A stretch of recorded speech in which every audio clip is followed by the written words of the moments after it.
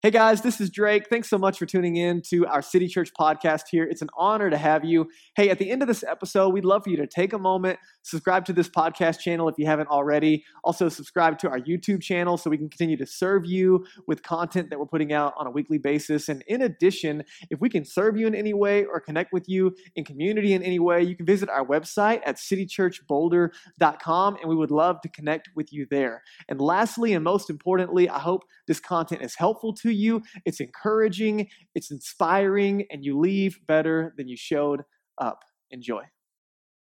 So glad you guys are here. Well done, you made it. Put your hands together. That's a big deal. It's a big deal. Hey, for all of our friends that are stuck in the snow or just decided not to even bother with it and stayed at home and you're online, first of all, we miss you. We love you, but we wish you were here and really still glad that you're able to tune in with us online. As we gather today, my name is Drake. I'm the pastor here. It's an honor to have you gathering with us. Can we just acknowledge for a minute how easy it sounds to be a weather person? Oh, it's gonna snow a little bit. Oh, it's gonna snow a lot. Actually, we don't know. But I'm gonna get paid regardless of my answer. I'm considering careers, additionally. Anyway, so this weekend has been awesome as we thought it was snowmageddon and then less than an inch. I asked Alexa 4 times yesterday, Alexa, how much snow are we getting? Less than an inch. Somebody can't measure. So anyway, it's a lot of snow. I'm so glad you made it. Well done. Hey, so really excited to continue this journey together, life beneath the surface. A couple of quick announcements for you, or just heads up rather, while we get into today's message. We're kind of in this series for a couple of months leading up to Easter. Actually, it'll hang on just a tail after Easter. Kind of a vision series at the beginning of the year, so you can go back, catch it on our YouTube and our podcast, all that stuff, but really excited for the journey that we're going to be on. But listen, no matter where you're coming in on your spiritual journey, whether you're in person or online, we are so glad you're here. We want you to know that you are loved, safe, and welcome here at City Church. Our mission here at City Church is to help people find their way to God from where they are, and we do that by practicing the way of Jesus together in Boulder. And so really glad you're here. What that means for you is no matter where you are on your spiritual journey, our desire is to meet you where you are and help you take some next steps toward Jesus. And so really excited to be gathering with you this morning. Next week, I'm very excited. We're going to have Dr. Tamara Powell from CU Denver in the house. Put your hands together. It's going to be amazing. If you weren't here, she was here 2 years ago, kind of post-pandemic. She's an incredible, not only in her field of influence, but also just loves Jesus, loves our church. And so she's going to be investing in us next week. We are in this series doing some work beneath the surface that as we talk about following Jesus and consider what that means, Jesus isn't just interested in what you do with your Sunday or what you do with your money or whatever other things you think Jesus is interested in. He's interested in our whole lives. And one of the issues that we struggle with, in particular in the West, is our ability to compartmentalize, right? We can have just kind of sections of lives. We have our spiritual stuff, and we have our work stuff, and we have our family or singleness stuff, and we have our hobby stuff, and we just have boxes, and we don't let them touch.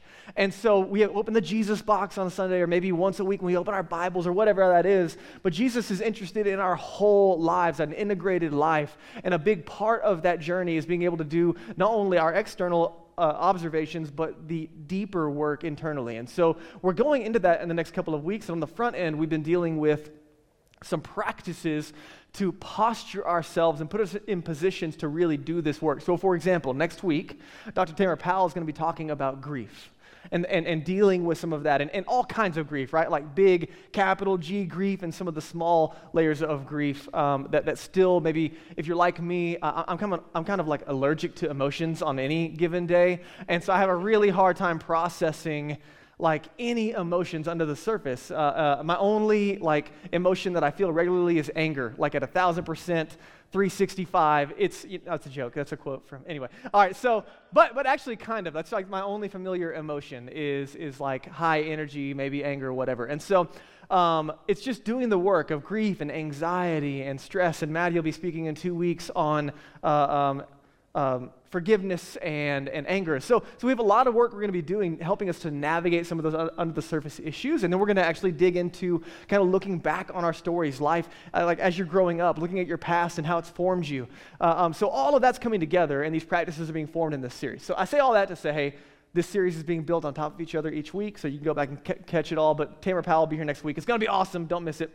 Last week, we dealt with arguably the most important practice. And we're talking about practices, things that we do to come alongside Jesus. If our goal is to follow Jesus, that means we're going to try to be with him, become like him, and do what he did. Or actually, a better word than trying is we're going to organize our lives around 3 goals: being with Jesus, becoming like Jesus, and doing what Jesus did. But that doesn't happen automatically. It doesn't happen when we sit here on a Sunday. It doesn't even happen if you just regularly pray or open up your Bible. There is whole body, whole life integration that we're after, and these practices are what's opening us up to that space. So last week we dealt with arguably the most important practice of the life of a Jesus follower. You can check it out last week. And this week we're going to deal with a massively important practice that might be totally foreign to some of you in the room. Might be the first time you're ever hearing about it.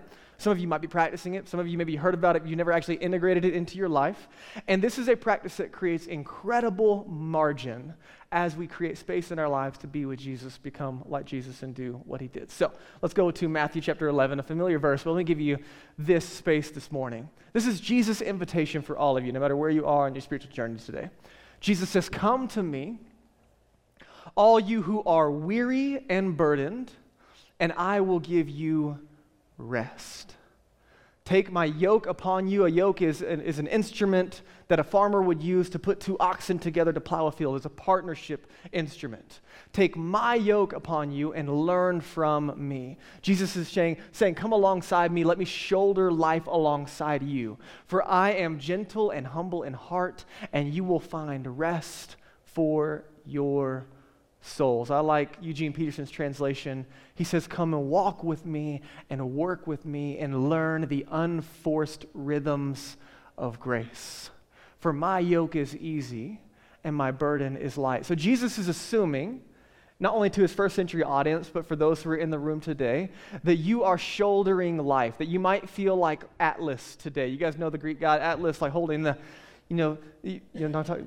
I know I don't look much like him, but you know what I'm talking about, right? Like, it's because I have no, it's all right. Right, you have Atlas, he's just holding the world on his shoulders, right? And a lot of us carry life just like that. Like all the weight of the world is on our shoulders at any given point in time. And Jesus is saying, hey, I have a better way. Not only to work, but to rest. And I love that Jesus mentions rest once, but then he goes deeper and says, rest for your souls. Have you ever rested but not felt rested afterward? You know what I'm talking about? Like, you ever done the thing that's supposed to give you rest and then it didn't give you rest? You ever gone on the vacation and then even on the vacation you're not fully resting, and like at the end you're like almost like you can see it on the horizon. Rest is right there, and then you're on the plane home and you're like, oh, we were so close. I just need one more of those. Or, right, you ever had I just need a good night with this movie or a little binge on Netflix or whatever your streaming platform is, or a good game night or some night out with friends or whatever, and it's supposed to give you rest, and then there's like a deep soul. Or you ever like slept in, and then really regretted it? You like actually worse, you like slept 10 hours and you're like dying on the inside. You're like, why am I not rested? And if you have kids, it's a whole nother game. Like, it doesn't matter. Like, it's just there's an internal soul deprivation that happens. Or if you're in school and you haven't slept in 6 weeks because of the work that you're doing on top of work, whatever you're doing.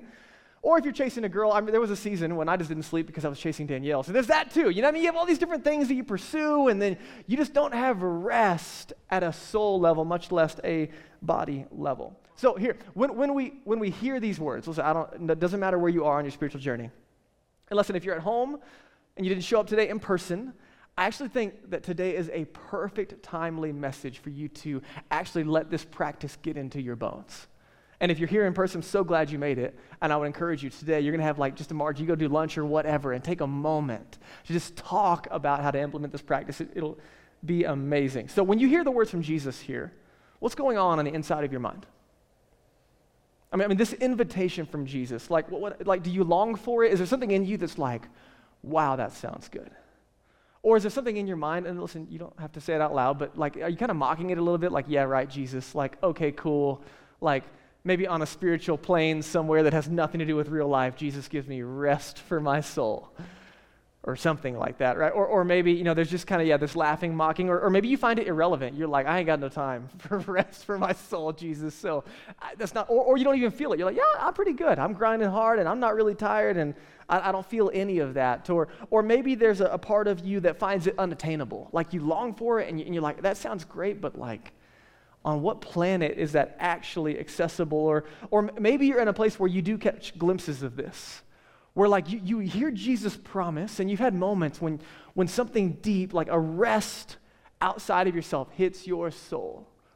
And it's integrated, it's whole life. You've had moments, glimpses of that. You see, most of us have an unhealthy relationship to both work and rest, especially in the West. Most of us have an unhealthy relationship, in particular to rest, but then in relationship to our work as well. And here's what I mean by that. We don't rest well. And again, this is the majority. I think if you took polls, you do Gallup surveys and all these things, the majority of our population in the West falls in this category. There are some people who need the opposite conversation. There are some people who have an unhealthy relationship to rest and they need to learn to work, right? That's absolutely true. There are some people that need to work. But for most people, the grind is way more work, way more identity in the pursuit and attainment and accumulation and a struggle to rest. And one of the issues is partly because we confuse rest, when we talk about this, we confuse rest with entertainment and distraction. Right? We just have these ideas of what rest looks like, or that we go to these immediate kind of quick fixes, but they're more like distraction, they're more like entertainment, they don't actually bring real deep rest. Or we carry the idea, and I don't know if this is you, but maybe you're in the group of people that says, I'm only allowed to rest when I earn it. Like, I've got to work hard for my, rest is a reward for hard work, right? Some of you grew up in homes like that, or you created that own story in your mind. It's a script you picked up. It's where you find identity. Or maybe some of us in the room, we're afraid of rest, right? Like there's something inside of us that says, I'm only valuable when I'm productive. Therefore, I cannot be still for even a second. So even when I'm resting, the reason I go to distraction, the reason I go to surrounding myself with people or watching things or listening to things or playing things is because I don't want to be still and alone long enough to hear that voice come back that says, you're only valuable when you're doing something valuable. Or you just simply feel like Atlas today and you got the world on your shoulders and you're like, even if I wanted to, I can't rest. You see, the life of Jesus is one of unhurried, loving presence. Jesus was present to himself, he was present to others, and most importantly, he was present to God, which gave him the grounding for that space. And when Jesus invites us into life with him, it's a life, what he would call abundant life or true life. It's what you were created for, but it's also one of rest. And we live in a culture that has traded rest for restlessness. And that's the norm. And restlessness is not just busyness. There's a restlessness of soul that you and I struggle with. And many in the West, followers of Jesus included, as well as people who are not, we settle for busyness and burnout and a new diagnosis called hurry sickness, which is this overall anxiety of life around everything you have to do. We settle for compromise and anger and sadness and frustration and this deep restlessness as we hurry through life. And one of the reasons that this is such a pervasive reality in the world that you and I live in is because human desire is infinite. Dallas Willard would say. Human desire is infinite. How much is enough? Just a little bit more. One theologian said, what would it take to be truly satisfied on earth? He said, you would have to experience everything. Everything, everyone, every space. And you know what the problem is with that? Is that while human desire is infinite, you and I are finite. We're limited. And so then we constantly are burning ourselves out trying to fill infinite desire with the finite offers of the world in front of us. And I think St. Augustine, he summarizes this picture well. He says it this way. You have made us for yourself, talking to God, and our heart is restless until it rests in you.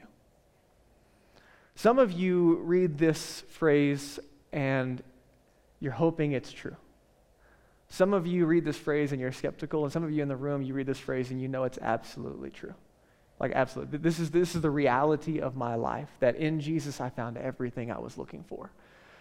But also, if you're in that space, you also recognize that there's still this pull to look elsewhere, that I have to keep coming back to Jesus, I have to train myself in a direction to actually not only trust Jesus with my mind, but move it into my entire being. And so this invitation to follow Jesus, it starts with trust. Right? To believe in Jesus means to trust in him, his person, his character, his words, his invitation to true life, that what he said, he really can do. His invitation is worth taking to the bank. It starts with trust, but then it also works itself out in relationship and training. And so we trust in Jesus. Come to me, yes. Some of you are right there where you haven't made the decision to come to Jesus, and I would encourage you, man, take Jesus up on that, because his words are true and this life is good. But it starts there, it doesn't end there. It's an invitation into relationship, and that's where training and practice come into play. That we are then learning to become the kinds of people who live out of a place of rest. And so last week, I gave you this practice of silence and solitude. The most formative practice of Jesus' life, possibly the most important when it comes to you and I, the most contested practice of the life of a Jesus follower is getting alone, intentional time in the quiet to be alone with God and ourselves on a daily basis. And so we gave you some tools. If you missed last week, you can go catch it on the podcast, YouTube channel, resources in the lobby, Bibles are in the seatbacks in front of you as our gift to you. All of that's there for you to help you create the space daily to be alone with Jesus, even if it's like 15 minutes, right? We said start wherever you can. But creating that space begins to give us margin to be with Jesus, become like Jesus, and do what he did. But today, I want to look at another practice from the life of Jesus, also woven into the routine and rhythm of his life, that counters very specifically hurry and restlessness as we easily slip into it each week. So, Matthew 11, right? We just looked at that passage. What's really interesting, you can read it on your own time. If you go to Matthew 12, just literally right after we see those words from Jesus, we have two stories from Matthew of Jesus around the topic of Sabbath. This word Sabbath, you're going to see over and over again in not only the life of Jesus, you'll see it from the Old Testament, we'll do a little bit of a deep dive today, is a practice that Jesus regularly engaged in. And the stories that you see in Matthew 12 are actually some religious leaders, some Pharisees, very upset with Jesus because he's not keeping the rules. So they get the principle of Sabbath backwards. Sabbath literally is a Hebrew word, Shabbat, which means to stop. It means to stop. And so for the Pharisees, that this was a really big deal to stop everything. They were massively legalistic. This was a restrictive practice where you couldn't do anything. No fun on the Sabbath, no help. And so they were really mad. Jesus and his disciples are walking through a field and they're picking grain off of the stalks, and then a little snack. I've never done that in my entire life, but I don't know if it's good or not. You season it, I don't know. But they're snacking on grain, and then the Pharisees are like, "What are you guys doing? They're working on the Sabbath." And Jesus is like, "What is wrong with you?" Right? And so these guys have taken a gift from God and made it restrictive. And so then what they get is instruction in the opposite direction. What I'm going to argue today is you and I are not Pharisees. We're on the opposite end of the spectrum, that we reject the gift altogether. But let me show you, Mark also summarizes the same story in Matthew 12. He gives us the conclusion. Here's how Jesus responds in Mark chapter 2. Jesus says to the Pharisees, "The Sabbath was made for man, not man for the Sabbath." So they've got the cart before the horse here, right? This day was made as a gift for humanity. Humanity was not made to be a slave to this rule. So that they've got it backwards. They're totally missing the life in this practice. And so the Son of Man, speaking of himself, is Lord even of the Sabbath. So Jesus is flipping everything they think they know on top of their heads. He's saying, hey, I'm the one that's in charge here. And this is a practice that's a gift for humanity, and you've got it completely backwards. So, as we talk about the Sabbath today, I want to help you understand that this was a routine practice in the life of Jesus. As in every 7 days, he's practicing very intentionally the life-giving practice of Sabbath. He said, what in the world does that mean and look like? And so here's what I want to give you. Sabbath, as a definition, is a 24-hour block of time in which we stop work, enjoy rest, practice delight, and contemplate God. And this is straight from emotionally healthy spirituality. So when you go through Growth Track 1 and 2, you join the team, become a part of the family here at City Church, take all those next steps. One of the first things we do is we say, hey, before we want anything from you, it's what we want for you. And so we give you 2 books. One of them is Emotionally Healthy Spirituality, which is to help you grow underneath the surface as a whole person and following Jesus. And this is the definition from Pete as he talks about the practice of Sabbath. So a 24-hour block of time in which we stop work, enjoy rest, practice delight, and contemplate God. And so before you write me off, you're like, this is ridiculous, I ain't got time for this. Hear me out, because I promise you this can be valuable for you if we'll listen to what God has for us today. So again, Sabbath is a practice where we cultivate, instead of restlessness, we go counterculture and we cultivate a spirit of restfulness. Walter Brueggemann said it this way: people who Sabbath regularly live all 7 days of their life differently. It's a practice very interesting that we'll dig into in a moment that is very life-giving. So again, if we're following Jesus, be what Jesus, become like Jesus, do what he did. This is one of the practices we see in the life of Jesus that we can learn from. And so I'm going to invite you into it today. Now that was the definition, and as you wrestle with it, let me give you the 30,000-foot view. So where does Sabbath come from? What in the world are we talking about? What are we looking at really on a 7-day basis? So the Sabbath was first introduced in the 10 Commandments. You guys heard of those? Right? Like the Big 10? Okay, generally some good stuff, right? So here's what happens.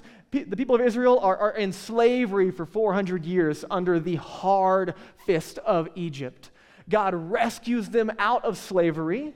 They are now free people with a new identity, and then they are given the 10 Commandments. So the 10 Commandments, like some people get it wrong, it's not God wagging his finger at people saying, you better do these things or you're out. No, it's God teaching them, you have already been saved, and this is what saved people look like. This is what free people live like. This is, as my people, this is how you can live out that freedom. Does that make sense to you? And so it's not earning God's favor, it's living from God's favor. And so the 10 Commandments show up, and they're generally good things, like don't kill people, right? Which most people agree is a good idea. Don't lie, don't cheat on your wife, don't steal, things like that. Some good stuff. Would you agree?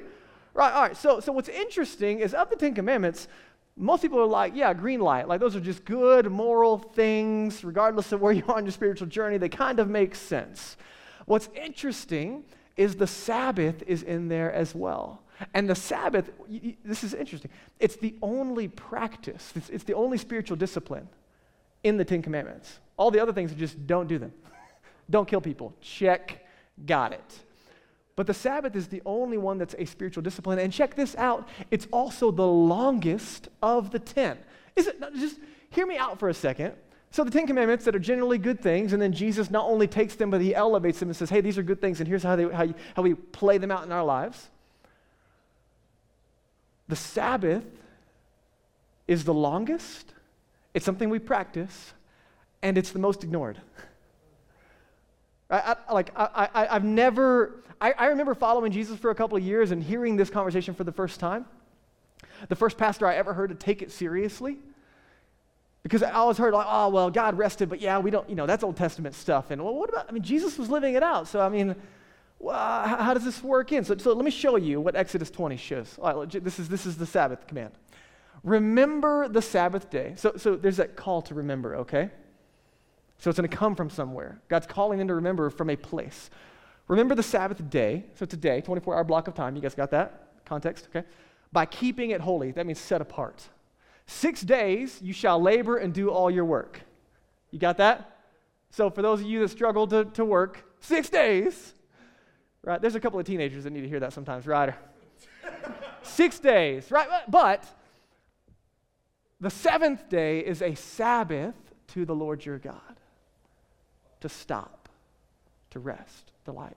And on it, you shall not do any work. Chick-fil-A, come on, they are crushing it, aren't they? All of us wish Chick-fil-A was open on a Sunday, but they're just trying to obey the Sabbath, right? All right, for in 6 days, the Lord, listen, here's the grounding principle for where the Sabbath comes from. In 6 days, the Lord made the heavens and the earth, the sea, and all that's in them, but he rested on the seventh day. Therefore, the Lord blessed the Sabbath day and made it holy. So the Sabbath principle is grounded in the Genesis narrative. So what are we remembering? So this command goes all the way back to the creation story. And the grounding is in Genesis itself, that God creates humanity, everything. On the sixth day, God is creating humanity. On the seventh, he rests. I want you to think about this.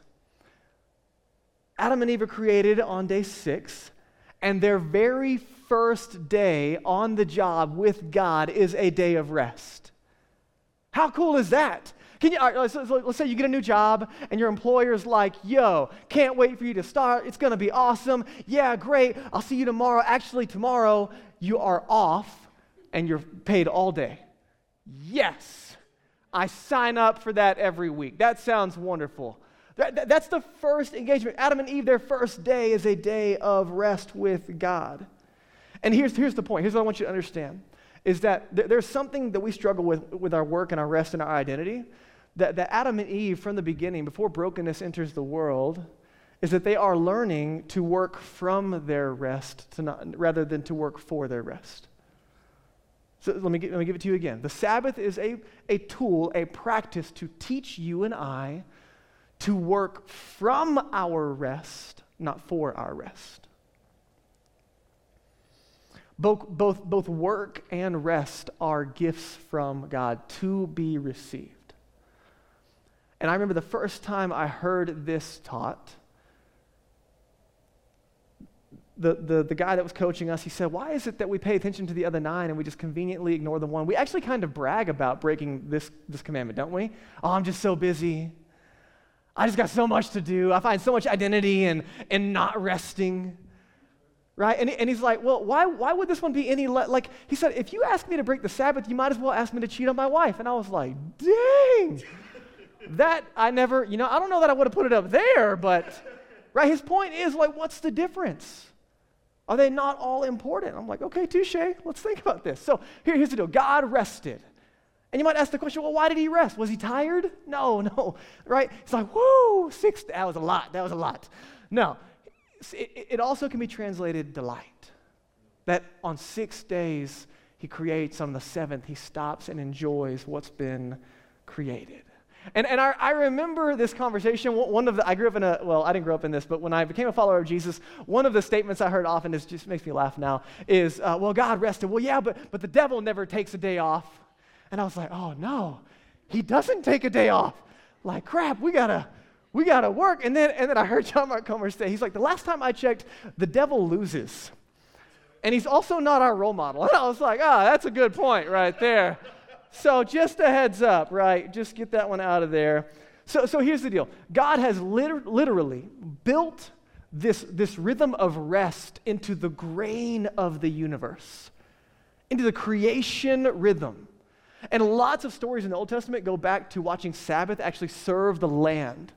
And so if you know anything about farming, as we farm land, we have to let the soil rest in order for it to continue to produce. You guys know that? And if we just keep taxing soil without giving it rest, eventually it becomes completely deficient of all nutrients. The human soul is not all that different. So built into the fabric of the universe and into your body and mine is the need for the rhythm of rest. And I can't remember which theologian said it, but if you go against the grain of the universe, you're probably going to get splinters, right? So the idea is when we struggle to rest, there's some pretty normal consequences that show up. And so as we think about this, I just want you to think about it. Exodus 20 is a command to rest. Does that sound silly to you? It's like a command to eat ice cream. Like if I go to my kids and I'm like, you have to eat ice cream. They're like, this is a consequence. We're going to try to play this to our advantage, right? You have to go to Disneyland. What? Right? Like it's kind of silly that God has to command rest, is it not? But it might be speaking to something in the human condition that is so bent away from the need of rest that it has to be commanded. And part of the issue is in Sabbath, I am learning to rest, to be with Jesus, to become like Jesus, to do what he did. And again, this is not about rules, it's about space for formation, right? So here's what Sabbath says, the stop, right? Shabbat, it means to stop. Sabbath says enough. One day a week. Listen, I just want you to imagine, if you don't practice this, one day a week, if you just said, stop, enough. I lack, no, it's stop working, stop wanting, stop worrying, it's stop. Have you guys seen the show, Is It Cake? Yeah, it's so good. You guys, oh, it's so good. Is it cake? And so they have two things that look identical, and one of them's cake. And when they're doing it, they have a timer, right? And when the timer goes off, hands up, right? Like you're just done. You got to be when the timer's done, you're done. And that's what Sabbath is like. It's just stop, done, hands up. Stop worrying, stop wanting, stop working. Sabbath is resistance. You have to remember that they came out of 400 years of slavery, right? So slavery is built into their DNA. And Sabbath is bringing them back to the place of rest instead of work. And just a heads up, these spaces of accomplishment and accumulation that they would have been really accustomed to, they're still very alive and well in our culture, are they not? The constant want for more and more and more. And the message of the Sabbath is what I really need is time to enjoy what I already have. And you know that to be true. And to be clear, the Sabbath is different from a day off. We're going to talk about that in just a second. But the invitation from the Sabbath, the 24-hour block of time intentionally set aside, is to drink deeply from ordinary life. Sabbath is a verb, as in we practice it, we learn, we train. It's something you figure out by actually doing it. And like most practices, you give it a little bit of time, and then it starts to do something to you. My family and I, we've been practicing Sabbath regularly since we moved to Colorado, periodically prior to that, but then we just keep trying to figure it out. But it's actually it's a challenge. It's one thing to set aside a block of time in your week. It's another thing to actually let it be what it's supposed to be. So let's go back to our definition for a moment. Sabbath is a 24 block of time in which we stop work, enjoy rest, practice delight, and contemplate God. So let me give this to you, and then we'll wrap it up with some really practical ways to do it, okay? So we're just going to walk through each of these words in order to help us understand how to implement this into our lives. So first thing is to stop. A 24-hour block of time in which we stop work, as in it's different from like a day off or a vacation. This is where we stop working, stop wanting, stop worrying. And work, Rich Velotis gives a good definition. He says, work is any meaningful expenditure of energy, paid or unpaid. Okay, so Sabbath is not the day that you catch up on chores around the house and did some laundry and some dishes and right. That's work too. Paid and unpaid, any meaningful expenditure of energy. So the challenging thing, the first thing you have to do if you're going to practice Sabbath is you have to identify like what falls into the category of work for you. Because there are some things that are life-giving for me that might not be life-giving for you. Like washing a car on a sunny day when the snow is all gone actually might be like if you work with your mind all week, doing something with your hands might actually be really joyful to you. That's great. But if laundry's not one of them, then don't touch it, right? It's stop. And as we think about this discipline and practice, I want you to remember that every discipline, every practice is saying no to something or some things because you want to say yes to something even better, right? That's kind of the swap out of every practice. And so what we're doing as we stop is we're letting go of the illusion that we are indispensable. When you stop one day a week, you begin to relinquish the thought that you have that the world can't survive without you. Here's what Pete Scazzero says about Sabbath. He says, Sabbath can be terrifying because doing nothing productive leaves us feeling vulnerable. We might feel emotional exposure or nakedness before God and others. You see, overworking hides the feelings of inadequacy and worthlessness, not just from others, but also from ourselves. As long as we keep busy, and busyness it doesn't have to be work. Busyness can be all kinds of things. As long as we keep busy, we can outrun that internal voice that says, I'm never good enough. I'm never safe enough. I'm never perfect enough. I'm never extraordinary enough. I'm never successful enough. Do you recognize that voice? You and I, as we stop, get to wrestle, not with what we think we are, but who God says that we are. You see, Sabbath is the one day that you get to do nothing productive and still remember that you are utterly loved, immeasurably loved. Some of you really struggle. You have this guilt that if you're not being productive in some way, then you're not valuable.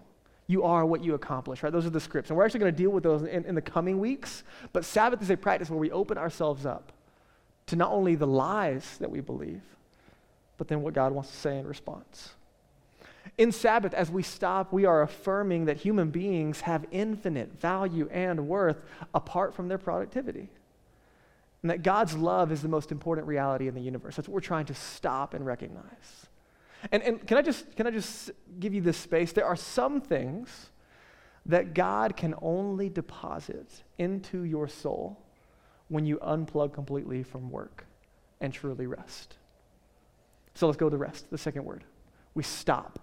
Work, want, rest. Right? No shopping, no accumulation, none of that, right?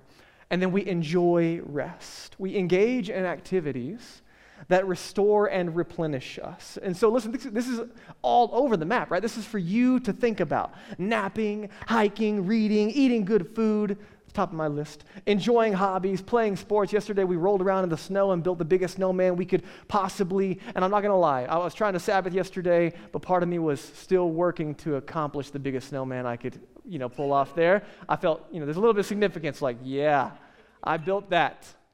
But anyway, you have these spaces, right? The key is to rest from both paid and unpaid work. So just like land needs to rest, your soul needs to rest.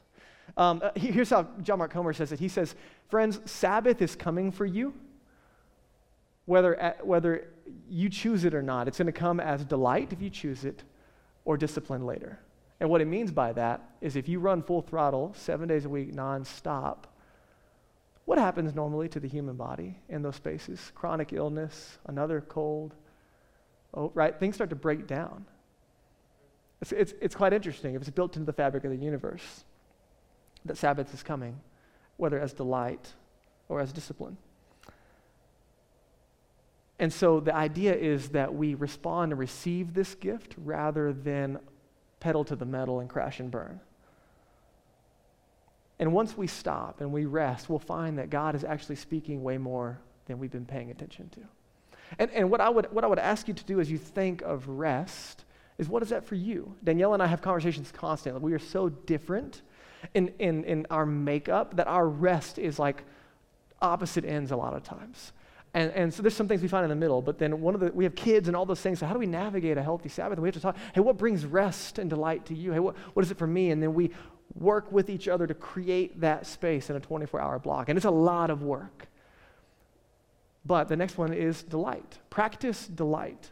What gives you joy? What gives you delight? Genuinely, you think about it. What is it that brings you joy and delight? Here's the question that I've been sitting in all week. If you could ask one question at lunch today, what could I do for 24 hours that would fill my soul with a deep, throbbing joy?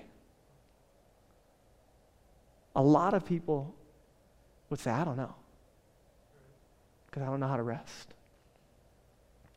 What could I do for 24 hours that would fill my soul with a deep, throbbing joy? What brings you delight? And listen, this can be, if you're a people person, this is people. If you're an introvert, you're like, absolutely, no one for 24 hours, right? This is putting your phone in a box and not touching it for 24 hours. This is eating the best burrito of your entire life with salsa verde and a little bit of queso. You're like, oh, Jesus is so good and alive, right? Like whatever it is for you, it's a hike in the woods. Yesterday, and listen, I'll brag a little bit. We've been working hard, and then I'll be honest at the same time, working hard to work this rhythm intentionally into our family. And one of the things you have to do is plan ahead to have a good Sabbath. Like you don't just fall into delight. It's just not how it works.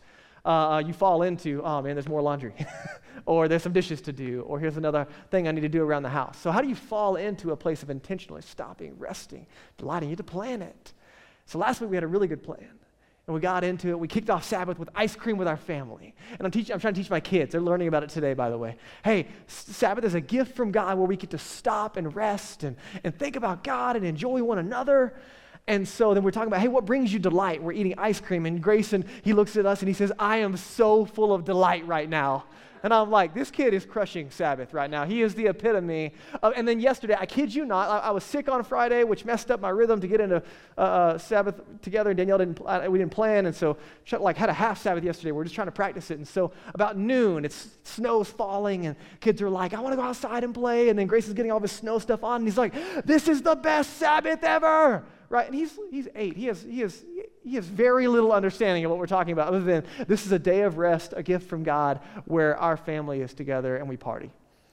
And so then we go play in the snow for like 3 hours, and everyone's dripping wet, and it's awesome. And it was really, really cool to look at those spaces. But also, kind of like fell into Sabbath yesterday. Like there wasn't a lot of plans, so then we had moments where it was awesome and other moments where it wasn't. So what is it that brings you delight? This is a hard one for me. Can I be honest? Mine changes. I love being with people. So last week, part of Sabbath was playing Guitar Hero, a rock band with Seth and Maddie.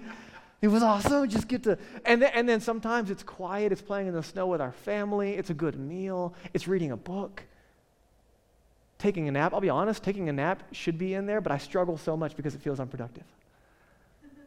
I can't take a nap. I got things to do. No, stop it. I want you to think about it. Jesus kept getting in trouble for healing people on the Sabbath. Why do you think that is? Because it brought him delight. So Jesus wasn't violating the Sabbath. It was something that brought him joy and delight. Does that make sense to you? And so listen, this is a lot of permission. It's not restrictive at all. It's an invitation, a gift from God to you to learn to work from your rest. Work is a gift, right?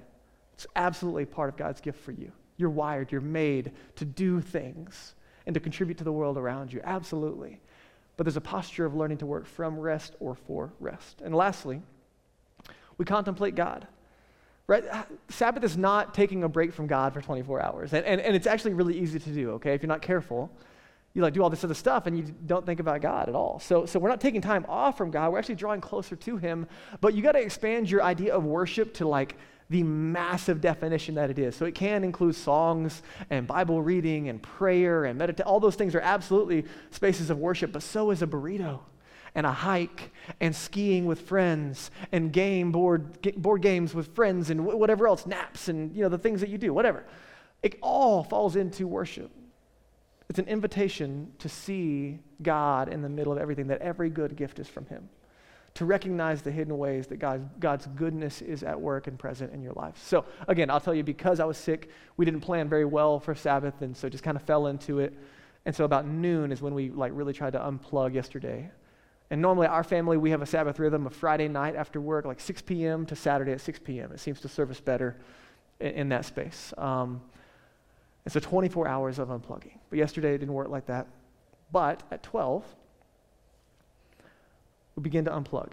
And there's a lot of times where I have to let my soul catch up with my body to actually be there for that practice. So I stepped outside, I'm letting our dog out. That snow's falling like big old chunky snow. You know what I'm talking about? It was crazy. All right, so I'm outside, and it's so quiet. No cars on the road with that, none of that. No birds, no nothing. It was so quiet. And I'm just there, not trying to be present. And then just a moment, I take a breath. And I'm listening to what I can't hear. And then I hear, and the heavy snow is falling off the trees, and it's just landing in other snow, and it's really cool little sound. And I'm just sitting there, and as I watch the heavy snow fall, and my dog farts around in the snow, and whatever, it's just so quiet. And in a moment, I just breathe in, and in that silence, I'm like, wow, God, this is pretty cool. And then I was distracted and went and picked up poop. You know what I mean? That's what I did. So, but in that's what the practice of Sabbath is like this trying and training of becoming present to myself and God and others. So, Sabbath here's the big idea. If you get nothing else today, here's the invitation. Sabbath is screaming at the human condition that I can do nothing productive one day a week and I am still utterly loved. And I learn to live and love and work from that space.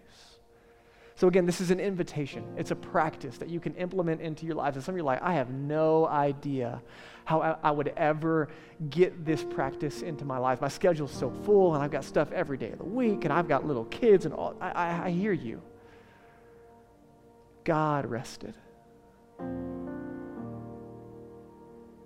So we just take a deep breath and say, could there be some life in this practice for me? It's a gift you receive. It's not meant to be restrictive. It's a rhythm in the life of Jesus that then we can learn to adopt, to continue to drink deeply from the well of life that we have not only in forgiveness in our relationship with Jesus, but then in walking in this life with him. So let me say it this way. Some of you in the room today, you don't need this discipline. You don't need this practice. You need the relationship. You don't need another thing to do. What you're actually missing is that first invitation. Come to me, find rest for your souls. To trust in Jesus and to find life that you do nothing for. You don't earn it. You don't maintain it. In fact, Jesus gave his very life in your place for your sins, just like he did for me. He was buried. He rose again to offer new life to anyone who would trust in him. And that new life is accepted. It's received as a gift in a moment, and then it is continually worked out in relationship in a lifetime. So hear me, some of you need the relationship before you need this practice. But others of you, you have the relationship and you need this discipline. You need margin. If you're like me, you have just a natural bent disposition of an unhealthy relationship with rest and work. And I want you to imagine a community of people, followers of Jesus, living out of a place of rest. Not perfectly, but orienting our lives around the space of being with Jesus and becoming like him and doing what he did. Sabbath is a place of orientation, of rest and peace with Jesus that carries into the rest of the week. Imagine the impact for your singleness or your marriage, in your parenting, in your workplaces, in your neighborhoods, in your city group. Like, imagine the impact of coming from a place of peace and rest and joy and delight. Imagine the place in your mind where all week you're looking forward to the Sabbath. That's what I'm trying to cultivate in my kids. I want them to look forward to this gift. And then imagine, I can make it, Sabbath is coming. I can make it, Sabbath is coming. And then imagine being on the other side of Sabbath and being so full that you enter into your work in a different headspace than you were the week prior. So a couple of next steps for you and I. Number one, just remember that this is practice and not performance. This is not earning God's favor. This is not you better, or don't get your heart stuck in those places. This is an invitation. It's a gift from God for you and I. As you consider, I would encourage you to create space, to practice Sabbath this week. Just try it one time. Practice it. 24-hour block of time where you stop work and lean into rest and practice delight and contemplate God. And as you do that, here's a couple of things that I want you to do today. Make a list of things that bring you delight. It's actually harder to do than you would expect. Like, what is it that brings you delight? So for me, man, I love to wake up to a good cup of coffee on Sabbath and my kids not bother me. They get to watch TV or whatever they want to do. And I love to pray or read the scriptures or read a book or whatever. I love to have a slow morning. And then sometimes I love to go on an adventure with my family or to get together with good friends and have good food. I'm a pretty easy dude. Whatever, there's like a short list for me of things that really bring me delight. Danielle has her list too. We're trying to, how do we work this together? So make a list of things that bring you delight. Number two, you probably have to make a to not do list. Right? Seriously, as crazy as this is, you have to actually think ahead. So one of the things to really prepare for Sabbath is we have to plan for it. So when Friday's coming, we're getting all the chores done. We're like, finishing, laundry or doing the dishes or whatever. And it's like, is it cake, right? At 6 p.m., hands up. No matter, if there's laundry in that basket, it stays there till Saturday at 6 p.m. Don't touch it. Unless that brings you delight. But no one in my house finds delight in that, right? It's not it. And so hands, right? And it's a practice, right? One of the things is putting our phones away, just because all kinds of madness comes through that space. But outside of that, that's just practices for our family. What is not life-giving to you? And actually, Danielle and I have to communicate about that, right? What's not like, hey, what is it for her and me, and how we kind of balance that together? Create margin sometimes, like I'll watch the kids half the day, we'll do something while she's having space for herself and vice versa, whatever. The next thing is just let me encourage you, plan, prepare, and experiment. Right? You can't fall into it. I promise it's not going to be good. So here's where I am. I'll tell you where I am in the practice of Sabbath. Sabbath is something that we have blocked out in our calendar, but it's not something that we always intentionally plan for and practice well. Sometimes I'll fall into Saturday and look up without a plan. And quite frankly, there's very little intentional rest and delight in contemplating God. But on the days that we plan well, friends, it is the highlight of our week. And again, it's different from a day off where you're doing your things, running around, chores and shopping, whatever. It's different than that. So wherever you are, it's just an invitation to try one time this week. Find the time that works for you. I work on Sundays, right? So for me, Sabbath is not on Sunday, but it could be for you. The space for you, identify a 24-hour block of time and just try it. And as always, community can be helpful as you process this together, whether in your city groups with others. And let me encourage you in this. Continue to create space daily for silence and solitude. So there's margin in our day to be with Jesus, become like Jesus, and do what he did, to orient our hearts and minds toward God throughout our day. And then Sabbath is a practice once a week that allows us to reset our entire way of life. Resistance to restlessness and receiving the gift of rest. And the last thing is continue the 21-day journey of fasting.